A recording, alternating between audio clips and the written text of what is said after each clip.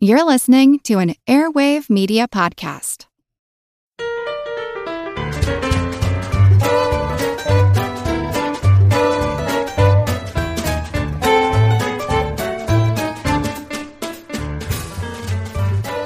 Hello, buddy bubbas and boo-boo bears. Welcome to Good Job Brain, your weekly quiz show and offbeat trivia podcast. This is episode 46, and I'm your humble host, Karen, and we are your bubbly bulk of bumbling buccaneers. I'm Colin. I'm Dana. And I'm Chris. Without further ado, let's jump into our general trivia segment, Pop Quiz Hotshot.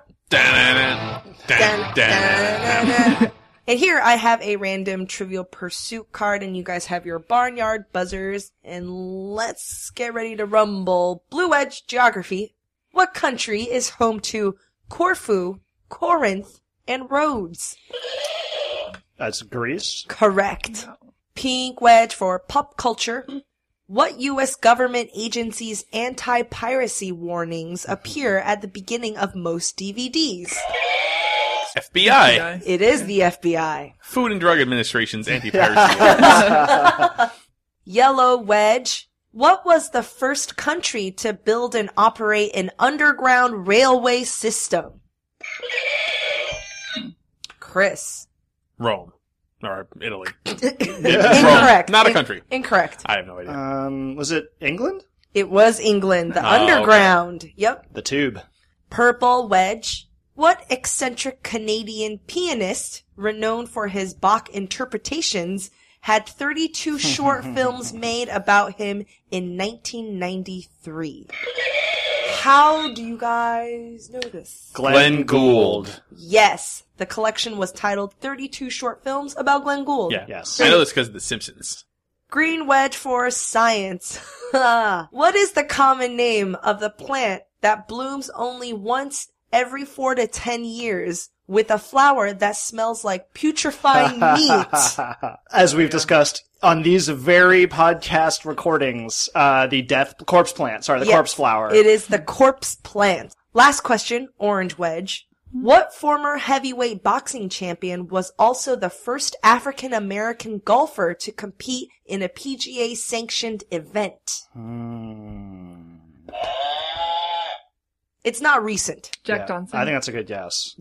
Incorrect. Good guess, though. Jeez, Joe Louis? Joe Louis. Huh. He broke the color line at the 1952 San Diego Open. That's a really good trivia question. Yep. Wow. Sports trivia. 1952. Wow. Wow. So he was good at boxing and golf. All right. Good job, brains. And today's episode, we're going to talk about all things that are cold, cool, and icy. Oh, it's cold out there. I really can't stay. Baby, it's cold outside. I've got to go away. Baby, it's cold outside. This evening has been hoping that you so drop in. very nice. I'll hold your hands there just like My I. mother will stop. We're such wimps. We live in I know. most temperate part of the whole, Yep. world. Yeah, So I don't know about you guys, but on a cold January day like today, there's nothing I want less than an icy cold beverage. Ooh. That is absolutely the bottom of the list of things I want. But I would like to talk about ice. So let me ask you guys a question. Before we could do such things like walk into the kitchen and just pull some ice out of the freezer, where did ice come from? Like, where did we get our ice? A man brought it to your house. Where did the man get the ice? Where do you think up until the mid 1800s, where did we get our ice? Canada. There must be some sort of Did storage they unit. cut it out of blocks in icy places? Yeah, that's essentially what they did. All right. Our ice came from frozen rivers and frozen lakes, frozen bodies of fresh water, and they would literally go down and cut out as large chunks as they could, and cut it up into smaller chunks and then transport it. Right. It's as simple as that. You wouldn't put it in your drink, right? It wasn't like you were taking these chunks of ice and like filling up your Iced soda tea. or your iced tea or Well, whatnot it's a with it. really, really interesting story. It has so many Oh, more man. layers to it than I would have ever guessed I before can't I started wait. looking into this. So, there is a lake in Massachusetts called Lake Wenham. Currently, it's a reservoir and it services Boston. But this tiny little lake is sort of the birth of the modern ice industry. Really? In 1844, the Wenham Lake Lake Ice Company set up shop selling ice and advertising ice services for delivery. That they just grab from the lake. That they would get from the lake. Yeah. Now, this is even more impressive when I tell you that the Wenham Lake Ice Company was in London. It was not in Massachusetts.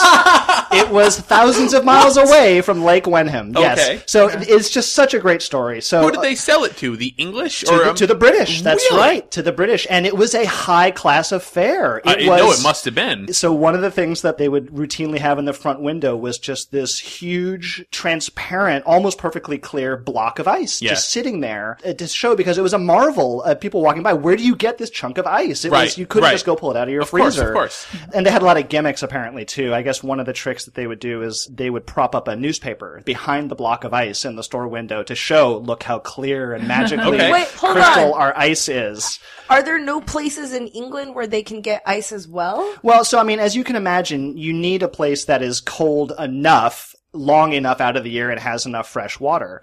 It actually comes from outside places to England originally. So let's back up a little bit. There's a man named Frederick Tudor, and he was a Bostonian, and like a lot of these man with a vision type people, he was just a crazy guy Crazy. and domineering, and, you know, just one of these guys who would not take no for an answer, and eventually alienated a lot of the people in his life, but struck it rich.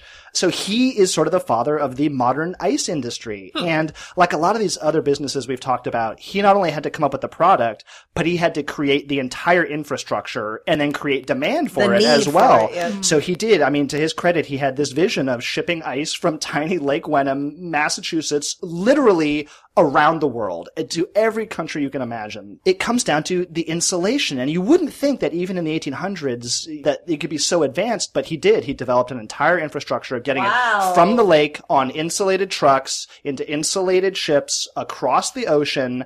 One of the hurdles he had to face in shipping his ice around the world was getting ship owners to sign on to the idea. And a lot of them thought he was crazy. They're like, you want me to transport tons of ice across the ocean? It's going to be water when I get there, you know? But he convinced them, like, look, if we insulate it properly, we can do this. They tell a story that the very first shipment of the ice from Massachusetts to England was held up at the docks because the customs officials, they didn't know how to classify it. They're like, is this a food stuff? Is this an industrial good? And Yeah. the story goes that 300 tons of ice melted just waiting to be unloaded from the ship no. there. But Frederick Tudor, you know, he smoothed out the process and got it to the point that it was so optimized, he could send ice that would survive a 130-day trip to India. Wow. And still arrive with 2/3 of the ice intact. Wow. So there was obviously going to be some melting Yeah, along the yeah. way. But that was sort of, he figured if you can get it with 2/3 of it intact, it was enough, profitable enough to make the entire endeavor Crazy. worthwhile. It is crazy. And it literally took him years to get this industry up and running. But once he did, it did make him a very, very wealthy man. Yeah. And so he had, of course, the stroke of genius of setting it up in England, and it was an exotic luxury. It had attained almost mythical status. Like, people said, oh, the Wenham Lake ice, it melts more slowly than other ice. It's got these magical properties. And no, it doesn't. Ice melts at the same temperature that all ice melts. Eventually, the Norwegians kind of decided to wait. As you might imagine. Wait a minute. What do we have in abundance? And we're a lot closer to England than these Americans are. Dirt. And ice. It sounds like within about a decade, the Norwegians kind of took over the most of the ice business in England. Huh. There's a lake that I guess the Norwegians would mine their ice from was Lake Opegard, and they actually, in a very smart marketing move, renamed Lake Opegard Lake Wenham. Nice. So they could continue to supply, this is ice from Lake Lake Wenham. Wenham. Is it still called that today? That's a really good question, Oh. whether Lake Opegard is still called Lake Wenham. That's a be great fun. question. But as may not surprise you, the ice industry really took off in America. Americans just went bananas for iced drinks, iced dishes, Sure. ice Yep. cream, all the things that we kind of take for granted as having cold. You had to have a way to get them from the source to the place Yes. to have them Or refrigeration in general. Like, All of- Americans are That's right. we're really paranoid about our refrigeration. We are, and we love ice more than any other country, apparently. Yeah.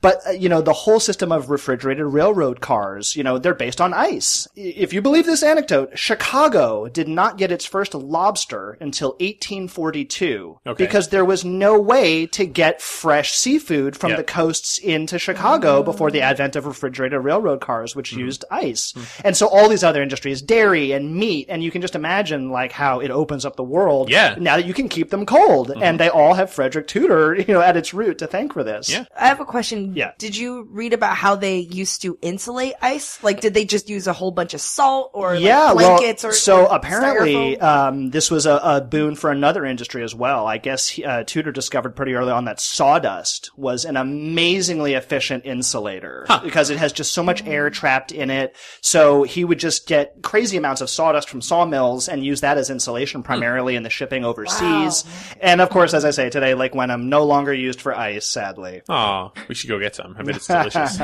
It melts slower. So I have a quiz. It's about cold places. Ooh. It's called Snow or No Snow. I'll say a place, the name of a city in the world, and you tell me if it's ever snowed there. So, should we just do thumbs up, thumbs down? Thumbs up for snow? Everybody can participate. All right. All right. Thumbs up for snow and thumbs down if no. No snow. All right. Oh. Freezing rain is thumbs in the middle. Then this counts like even if it's once, then we count it as snow. Yeah, if it's been in recorded history. Because if it happened once, it's probably happened more than once. Okay. Well. Oh, really? Oh, interesting. So there's a few on here where it's happened once in recorded history, but it did happen, and there are pictures of it. Okay. Let's start with Miami, Florida. Colin says yes. Karen says no. Chris says yes. Yes, it snowed in 1977. Whoa! It was a big deal. In Miami? Mm-hmm. Wow. All right. What about Las Vegas, Nevada? You can't do horizontal No, sounds. I'm thinking. I'm going to say no. Colin says yes. Karen says yes. Chris says no. It did snow in 2008. It snowed in Las Vegas, Nevada. Because it does. Deserts get cold. Yeah, that's true. That's it's true. dry. Yeah, it's true. I mean, yeah. Right, but it can happen. What about Key West, Florida? But that's close to Miami. Oh, this is tricky. Everybody says no. Yeah, no. It's never snowed there? It's one of the only places in the United States where it's never snowed. Huh. Yeah. Or cities. We'll say cities where it's never snowed.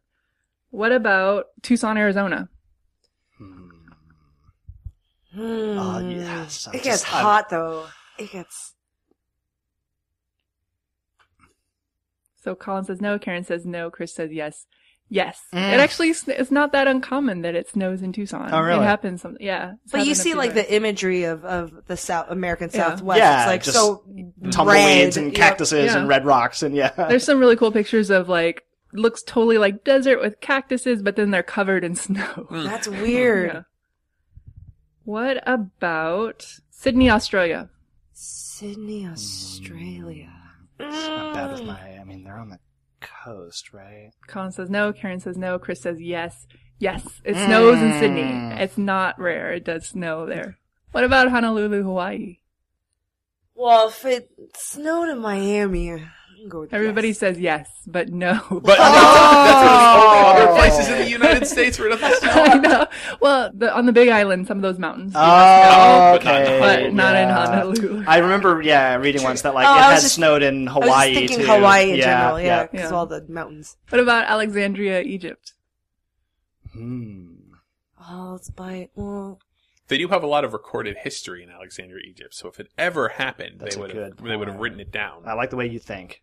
I want to subscribe to your newsletter. All right. Okay, so Colin and Chris say yes, Karen says no. Yes, it snows. It's not that rare, actually. Well, I mean, Cool desert, again, just means precipitation, not temperature. Right. What about Rome, Italy? Yeah. It's gotta have have snow. Come on, yeah, right? Come on, yeah. It's gotta have snow there. You're right. It does have snow, but 2012 was the first time in 26 years that it snowed there. Oh. It actually doesn't really snow in Rome. All right, Manila, Philippines. Too polluted. Everybody says no. Yeah, no snow in the Philippines. And last one, how about Hong Kong? Oh, man. Karen says no. Chris and Colin say yes. So it snowed a few times in recorded history, and this goes back like hundreds of years. Oh, wow. It also snowed like between 67 and 75. There were 4 reported times when it snowed there, but it's super rare. But it does I happen bet the snow is occasionally. not like beautiful white kind of snow. It's just like a bunch of pieces of ice. You know what I mean? And I bet those grapes are really sour. Zing. But the snow did speak both English and Chinese. It's very impressive snow. Cool. Good job, This you is guys. before 1997 or after? It was really fun to look at the different records of how long weather has been recorded in different places around the world. It was How hundreds far of does years it go in back? Oh, hundreds of years? Yeah, there's some places in China where they have like really old records of when it was snowing, but in America it's mixed whether or not they're recording it. Right. Imagine if that was your job. Look out the window. No snow. I think yes, they, snow. they might have a little more advanced methods than that. I'm not sure. I'm not a meteorologist. Well, speaking of snow, it really is a fascinating and also a useful material, much like ice. The Inuit people, it used to be referred to as Eskimos. That term has kind of fallen out of favor now. They have nothing but snow. So they've done a lot of thinking about how to use snow. Of course, everyone knows you can construct a dwelling out of snow called an igloo. An igloo. Yes. These tribes tend to be somewhat nomadic, and then sometimes they'll go out on really long hunting expeditions. So these are not permanent dwellings. They can be semi-permanent. You can set up shop for a while and create a really good igloo if you want to, that you'll be in there for a little while, but it's not intended. It's like a camping tent. It's not real estate. Okay. Yeah, exactly. They were not affected by the housing market, is what I'm saying. You can build one, while you're out hunting. So, how do you build an igloo? Yeah. Well, I watched a documentary video, the kind of like documentary film reel that they'd show kids in the 60s talking about it. Real good stuff, which is the whole thing is just like, the Eskimo admires the white man's wooden dwelling, but he will build his home from the snow. Yeah, well, it's the 60s stuff. So this is what you do. You stand on the snow, and you start at your feet, basically. So you have to find, like, good, hard-packed snow. Okay. So you can't just go out, like, when a blanket of snow falls across our listeners in the East Coast, when, your yard in Massachusetts is covered in newly fallen snow.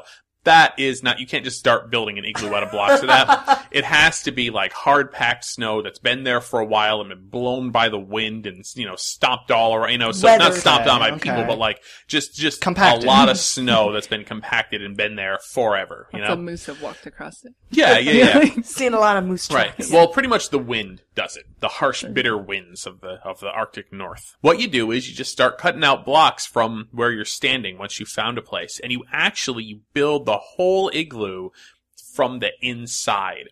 And you start cutting down into the snow where you're standing. So you just start cutting down blocks. Like a sunken living room. Yeah. So you cut the blocks out, and you can build a whole igloo from the blocks that you cut out from underneath your feet, and you actually do it all from the inside. So the first thing you do, you get the blocks with various sizes, but the documentary I saw said 2 feet by 3 feet by 4 inch blocks of snow, and it holds together. Like, it's so cold out there. So they use snow knives, they call them, used to be made out of like ivory, but now, as the documentary said, they will trade with the white man. Trade him a fox pelt for his steel knife. And so it's just a long knife, and that's the only tool that you use to build an igloo with. Wow. So you cut the blocks out, and you just start popping them up on the snow, and you make a circle of these blocks, having them sort of sitting vertically around you. Okay. And then, here's the key part of the construction. On about 7 or 8 of those blocks, you just cut a sloping surface. So you cut a gentle sloping surface so that one of the blocks is really low to the ground, and then it just sort of comes up in a sort of triangular fashion across about 7 or 8 blocks to the next one.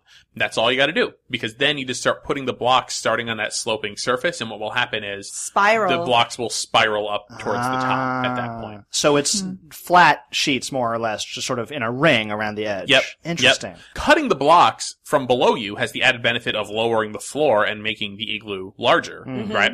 So you start doing that. You start building these blocks. One skilled Inuit guy can make a igloo by himself in 40 minutes. Wow. No. Yep. You make an awesome igloo all by himself, 40 minutes, just with a knife, cutting out blocks of snow and just packing them right up. Wow. You can do it for an overnight hunting shelter. You can do a longer stay, one, a larger one. Yeah, that's fit my more question is people. like, yeah. how big is like the average igloo here? The quick one that you would do in 40 minutes could hold like 2 or 3 people, Okay. basically. It's not super large. The interesting thing about this is you start packing the blocks up, and then the tough part, I mean, not that cutting out blocks of snow It's easy. in Arctic, 40 below winds is not hard, but it's when you get to the top. Right. Because you get to the top and those blocks up there, those are the keystones of the whole thing. Yeah. Those are the blocks that give it its structural integrity. Because it's only once you put those last blocks in the center that it all supports its own weight. Right. Again, this whole thing has been done at this point from the inside. And you look at the size of that last hole up there, and you just have to push a block Make it work. You push a block up and out, and you just start cutting away at the block with the knife to get it the right shape so it just perfectly fits. Then lower it down. Now you've built yourself inside of it, so you cut a door out and crawl out, and that's your door. You cut yourself out, you come out, and then you cover all the cracks with snow, basically, because there's nothing else really to cover them with. And then what will happen is the igloo will melt a little and then refreeze and melt a little and refreeze. And that makes it stronger. Yeah, it makes it Strengthens much it. stronger. You can, but like once you build this thing out of the snow, you can go stand on it. A guy could stand on that igloo and it would be perfectly fine. You put a hole near the door for air. You put a hole near the ceiling for ventilation. Now, the sort of paradox of the igloo is like, well, it keeps you warm. Well, how the heck does it keep you warm? It's just a Made bunch out of of ice. snow. Yeah. It blocks the wind. Yeah. And that is a huge factor. Like the wind chill can take you from like, 0 degrees to negative 40, Right, right. So it blocks all of the wind. It traps the heat that you generate too. Snow is an right? insulator, so it traps your body heat, exactly. So all the heat that you generate stays in there. We all know about, of course, we've seen Chilly Willy on TV, right? The little penguin living in an igloo with a wood burning stove inside the igloo because it's so cold. That is actually, you could do that if you wanted to. You probably can't have a whole wood burning stove in there, but you can cook inside of an igloo. You can have a small fire in there, and it would be okay. The only danger is you have to have the vent hole. Right. That's it. It's not that you're going to melt the igloo. It's that you're going to suffocate yourself in carbon monoxide. Yeah. Gotta have the vent hole. My vision of igloo is primarily informed by Bugs Bunny cartoons course, and things of that nature. Now, are they really that classic kind of? They are. That shape that I see in so many cartoons. They are that half sphere, that hemisphere shape. That must Absolutely. be a structural thing. Well, I mean, It yeah, is. a dome. I mean, as you say, it has to support its own weight, and that's the most solid. That's so pleasing, actually, to hear that it's actually the shape you see in It cartoons. totally is. Because And it again, never you- is. And, yeah. and you could see smoke coming up out of the vent hole. Like, Wow. Yeah. I didn't know that they went under, like they had a sunken area. Oh yeah, Like, yeah. how deep is it? It's just a couple So more it's feet like- down. Yeah, the thing that really got me was the fact that they could just build it in 40 minutes with a knife. That is Yeah. amazing. That kind of messes me up. Yeah, That's if I tried to do that, you would find me dead 40 minutes later. Yeah. You stabbed yourself with a knife. Yep. Trying to call your phone. They're like, "Ah, Yeah, Someone help. we can see he got 2/3 of the way through the block and then dialed 911 and died. All right, and let's take a break. A word from our sponsor, sung by Chris Kohler. Yay. So divine, go online, BONOBOS. These pants look rad, you'll feel so glad. Come on and try a pair. Don't you know it's hip to be square? So try today, don't delay and see. We should have like a 17-minute Opus edition of the Bonobos jingle, Oh, yeah. like Stairway to Heaven. Yeah. And then it goes into like guitar solo. Yeah, exactly. Da-da-da, Like da-da-da. USC marching band, yeah, some Mongolian Yep. throat singers. Like a it's sitar, just- yeah, the whole thing. Yeah, exactly. And then like a choir just going pants. Like, Give us some pants. bonobos. With like a slide whistle. Woo. This episode is brought to you by Reese's Peanut Butter Cups. In breaking news, leading scientists worldwide are conducting experiments to determine if Reese's Peanut Butter Cups are the perfect combination of peanut butter and chocolate. However, it appears the study was inconclusive, as the scientists couldn't help but eat all the Reese's. Because when you want something sweet, you can't do better than Reese's. Find Reese's now at a store near you. Look, Bumble knows you're exhausted by dating. All the, must not take yourself too seriously, and 6'1" since that matters. And what do I even say other than, hey? Well, that's why they're introducing an all-new Bumble, with exciting features to make compatibility easier, starting the chat better, and dating safer. They've changed, so you don't have to. Download the new Bumble now. So for this episode, I was thinking about cold things, and it made me think of like a lot of household common cures for colds or remedies, right? Echinacea, chicken soup, vitamin C, what your mom tells you to eat when you're sick. And turns out inconclusive whether these things work or not. But I did stumble upon an interesting medicine plant, and it's called Althea officinalis. And Althea means to heal in Greek. So this plant was used by the ancient Egyptians and also in Europe during the Middle Ages, and also used in traditional Chinese medicine. The leaves, the flower, and especially the root, they all have like medicinal properties. But really it's the root that's the big draw, because it was used to soothe and cure sore throats, like when you get a cold. It also helps you breathe better, and a lot of recipes trickle down from the Middle Ages that called for using the root of this plant for a lot of cures. Another interesting property of the Althea plant, particularly the roots, is that it produces mucilage, which is mucus. Use like glue almost. Yep, gluey, gooey sap. And in many cultures, like the ancient Egyptians, they also use the sap in desserts or sweet treats. And so the secretion was used as a gelatinous agent. So it's both medicinal and delicious in a way. Now, like cough Tums. syrup, like cough syrup today. Now, you may know the Althea plant by its common name, and I'm going to give you a hint. This is a famous quote from a famous movie. Here's the quote. I try to think of the most harmless thing, something I loved from my childhood. Oh. The Althea plant is called the marshmallow. Huh. And the marshmallow candy indeed used the marshmallow plant and was named after the marshmallow plant. And like I said, in ancient Egypt, they used the sap as like a gelatinous thing. So they would put nuts in. It wasn't until 1800s, candy makers in France sweetened and whipped up the gummy sap with meringue and flavoring and sugar. And it became more of what we know or recognize as marshmallow. And it was known as pâté de guimauve. And guimauve is the name of the marshmallow plant. And so, of course, by the early 20th century, the marshmallow root extract was replaced by gelatin. Right. Cheap and ready. And there's actually no real marshmallow at all if you buy it. Not today.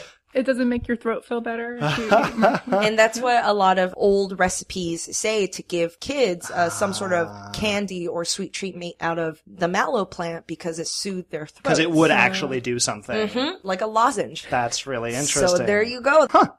So, talking about just cold extremes, environments that humans have to go and deal with the conditions there, I think one of the most iconic, harsh conditions that we think of a cold is outer space.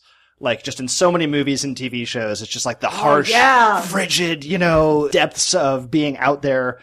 And that's sort of true, that if you were floating out in space, you would generally feel cold. And in fact, outer space, you talk about it being very, very cold. So this is sort of a preemptive, actually, which is... It's funny, when I think of space, I don't think of cold, I just think of being turned inside out because of Event Horizon. Totally there are a lot of other problems with space. Well, so as you guys know, space is essentially a vacuum. It is a near perfect vacuum. So there's nothing there. There's no particles, there's no mass, there's no matter. So there is nothing to be moving. There is no temperature. It's not cold, it lacks a temperature. So that's a hard concept. It is a hard concept. So let's just all agree that we'll continue to do talking about it as cold, which is what most people do. Okay, got it. Space is cold for the purposes of this conversation. You would perceive it as being cold. How about yes, that? That's right. And if you were floating out there, they talk about sort of the quote background temperature of outer space is negative 450 degrees. So, I mean, it is apparently cold. Yes. Given enough time out there, things radiate away heat, but again, it's tough to get your mind around the fact that because it is a near vacuum, like a thermos, a vacuum is a very poor conductor of heat. So hot things out in space actually stay hot for a very long time compared to what they would on Earth in a normal atmosphere. So if you had a superheated chunk of metal, let's say, it'll stay hot for a good while. I always had this image as a kid, and maybe you guys did too, that the spacesuit for astronauts, like it's there to keep you from just freezing to death. And, we have this image, as you say, Dana, of so many movies or TV shows, the person goes out the airlock and their head explodes, or they turn inside out, or they just disappear into this bloody, icy mist. That actually is not what would happen. Your body... That's in my nightmares. I know, mine too. It's like that last scene of Total Recall when his eyeballs are about to pop out. Wait, so is it worse than that? No, it isn't. It really... What actually happens is your brain liquefies, and then you drink your comes out own of your brain. ears. You drink your own brain. It's not nearly as bad as the movies make you think. Like, in fact, You die, though. You would die if you were out exposed in outer space. But actually, the most dangerous thing to you is just lack of oxygen. You would die from lack of oxygen before the temperature, before the pressure, before anything else. Yeah, you would go unconscious within about 15, 20 seconds.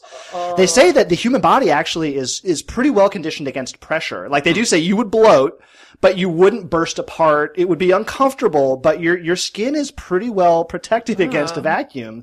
They say, like, in order, it's lack of oxygen. Eventually the pressure, not that you would explode, but when you're in lower pressure, things boil more quickly. Blood would boil in space, and not boiling in the way that we think of, like the temperature goes up, but because there's no pressure in a vacuum, vapors come out of solution. Oh, like the bends. It's exactly like the bends, right? That's, so you would have nitrogen bubbles coming into your blood. And again, the combination of the lack of heat and the pressure means that the water in your blood would vaporize and come out. And everyone who writes about this says, thankfully, you would be unconscious at this point from hypoxia, from lack of oxygen. The one piece of advice that everyone seems to give is Don't if you go outside the find spaceship. yourself in a vacuum, if you find yourself about to go out of a spaceship into outer space with no protection, make sure you exhale. Do not hold your breath. Because if you hold your breath, you go out into the vacuum of space, your lungs will rupture because the pressure differential will cause them to expand. Your lungs will rupture and then send ice vapor throughout your body. Oh, okay. Not a good way to go. But they say that if you actually completely deflate your lungs, you can survive temporarily in a pure vacuum like that. There have been stories. How long? You need to, we're talking like under a minute or 90 seconds. So at the absolute outside, we're looking at like a minute. This might color my nightmares a little bit. Maybe I'll get out of it easy. Well, but I thought you would feel better that your head isn't going to explode or turn inside out. It does. Yeah. And I'm like having my lungs rupture. And remember, gotta breathe out. Yeah, it really kind of shattered all these images that I had, that it's just the cold depths of space is going to freeze you to death and you're just this frigid, body-shaped chunk of ice. And no, it's actually not true. You don't need to worry about the cold so much as the pressure. Man, the human body and cold temperatures is so fascinating. So I have a question for you guys. It's a little personal. When it's cold outside, do you have to pee more or pee less? Pee more. I feel like I have to pee more. Yeah, you probably do. There's this thing called, cold diuresis. And it basically is all of your blood vessels are constricting, trying to keep the warmth into your core. And then your brain triggers your kidneys, though, because they're like, oh, the pressure is too high. And your kidneys process your blood faster and take some of the liquid out. So it makes you pee faster. And then once you get warm again, you might feel dehydrated because you actually did dehydrate yourself. Your kidneys stripping some of the fluid out of your I thought it was like, if it's hot outside, then you sweat a lot more, and then that way you don't have to pee that much to evacuate liquids. Well, when it's cold, you don't sweat, so you have more liquid to get out of your body. That was my. No, it's the constricting blood vessels.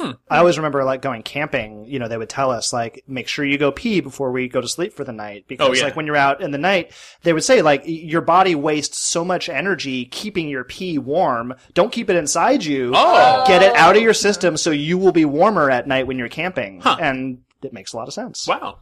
Don't warm your pee. Yeah. That's why your body's warm yourself. Yeah. PSA. Pee often, pee pee early, pee often. Friends let friends pee.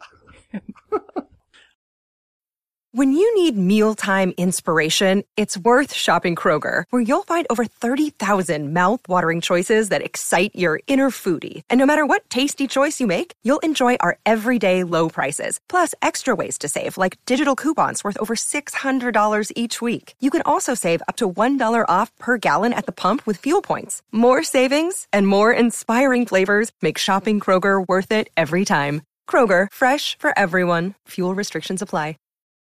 Okay, well, the cold episode has come to a frigid close, and I've got a music round that has nothing to do with the cold or ice. There are no foreigner songs in here whatsoever. I thought about that, but I decided not to. The running joke, of course, about Chris music rounds is that I just go from the exact same pool of artists that I really like all the time. It's a small pool. Yeah, exactly. You got James Taylor. Yeah, right. There you go. And so I am making no bones about that whatsoever for this quiz. You are going to hear clips performed by, I will give you the artists that you're going to hear these clips performed by. They are in no particular order. James Taylor, Fleetwood Mac, The Beach Boys, Amy Winehouse, Adele, and the Beatles. That's the most Chris list I've ever heard. Yeah. Exactly. Yeah. These are tracks performed by those 6 artists in some order or another. Now, here's the thing. I want you to try to identify who it is. It probably is going to be pretty easy because you have a list. But the tough part, the actual real question is, who are they covering? Okay. These are all cover songs. All right. Who are these bands covering? So the original artist of the song that they are performing. Yep. You need both. Yep. I want both. All right. The first part's going to be easy. Maybe. First part should be easy. Okay. So here is the first clip. Who is performing of the list I gave you, and who are they covering? All right.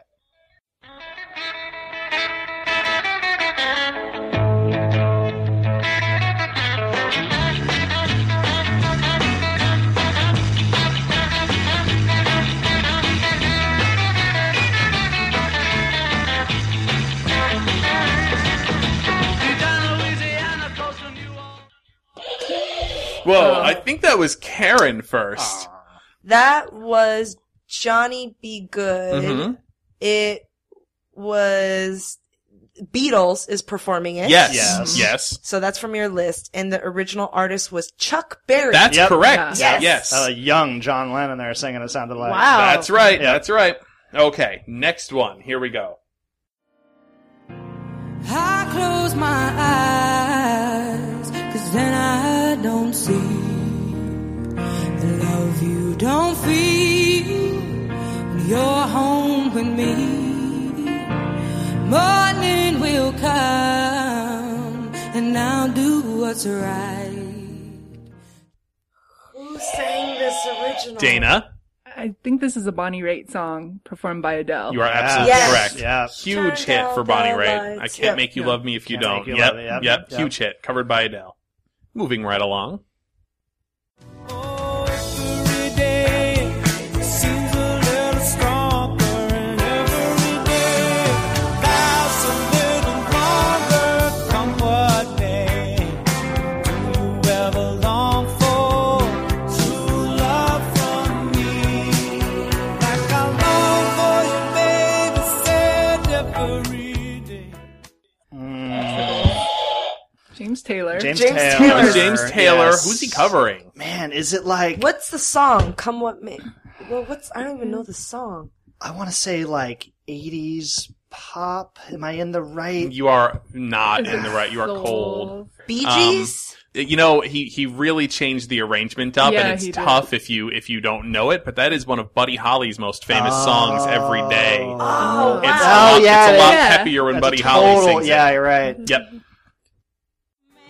Who doesn't know I exist, and this you can't fix. So you better draw back your balls. Well, we know it's You know Winehouse. it's song. The tip of Yep, tongue. it sure is. It's Frankie Valli and the no. Force. It's not it's Frankie not Valli. Bobby We get this guy a Darin. lot in trivia, or I think Yeah. we've Is it talked Bobby about him. Darin? It's not No, Bobby Darin. No. Smokey Robinson. It's not Smokey Robinson. Curtis. Oh, you'll No. hit yourself when I I know. tell you. It's a good one to know. Oh, God, yeah. Yeah. It's not Benny King. Perry No. Como. Is it Otis Redding? It's not Otis Redding. Cupid was actually a very famous song for Sam Cooke. Oh, yes. Sam Yes. Cooke. There you go. Yes. I was trying to memorize Sam Cooke because he does come up in trivia. He does. Yes. Oh, we were dancing all around him there. All right. Now, for the next couple of these, I'm going to give you a little hint. In the list of artists that I gave you at the beginning, both the band that is performing and the original band that they are doing a cover of were in that list. All right. So this is Chris' favorite band incest time. The snake is eating its tail. Yes, exactly. So here is one. All right.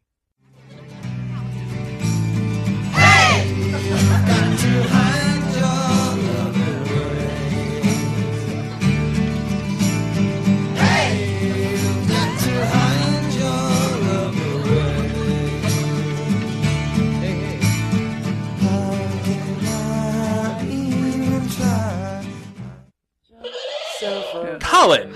All right. Well, they are covering the Beatles. They certainly Hide are. Love Away. Yep. All right. Well, I'm just process not- of elimination. it's not It's Adele. not Adele. It's Not Is even it the I know. Beach Boys? It sure is. It's from the Beach Boys Nice. party. They're Wow. covering You've Got to Hide Your Love Away. That really does not sound like the Beach Boys. Yep. And one more. This Well, is the it sounded like the audience singing. Right, right. Oh, well, the Beach Boys party album. Yeah, they had a bunch of. It was like they were having a party. I would not have Everybody guessed was that singing. without your clue. Ah, okay. So here is the last one. Remember the clue. Remember also that this is the tough one. So if any listeners get this on the first try, you get the prize. There is no prize. The prize is I will think about you for 30 seconds. Wow, that's a long time. That's enough for a restraining order in some states.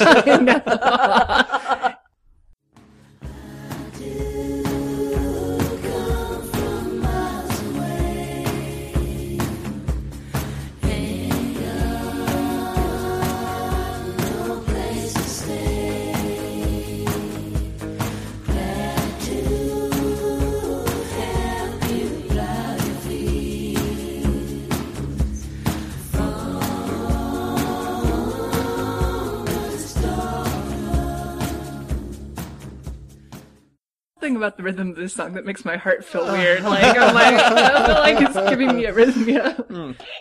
Karen. The artist performing is Fleetwood Mac. Yes. And they are covering the Beach Boys. They are! That is Fleetwood Mac covering Farmer's Daughter, the Beach Boys song. Yep. Really, it wasn't because I recognized it. It was basically process of elimination. Well, again, I gave you the tools. Yeah, I could have all just of thrown it. you to the wolves, but no. I Yeah. like how you're embracing your Oh, absolutely. knowledge.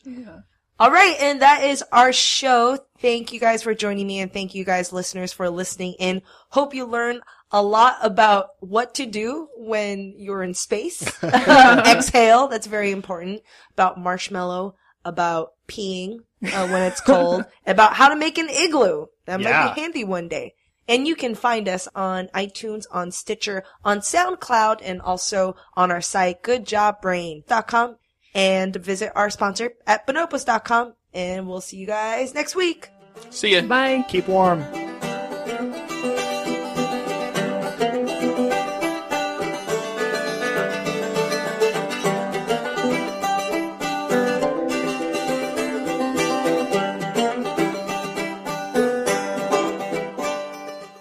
Hi, I'm Neil. And I'm Ken. And we are from the Triviality Podcast, a pub trivia-style game show where a lack of seriousness meets a little bit of knowledge. Join us each week for an hour-long game of general knowledge trivia featuring special guests from around the world, plus tons of extra themed episodes.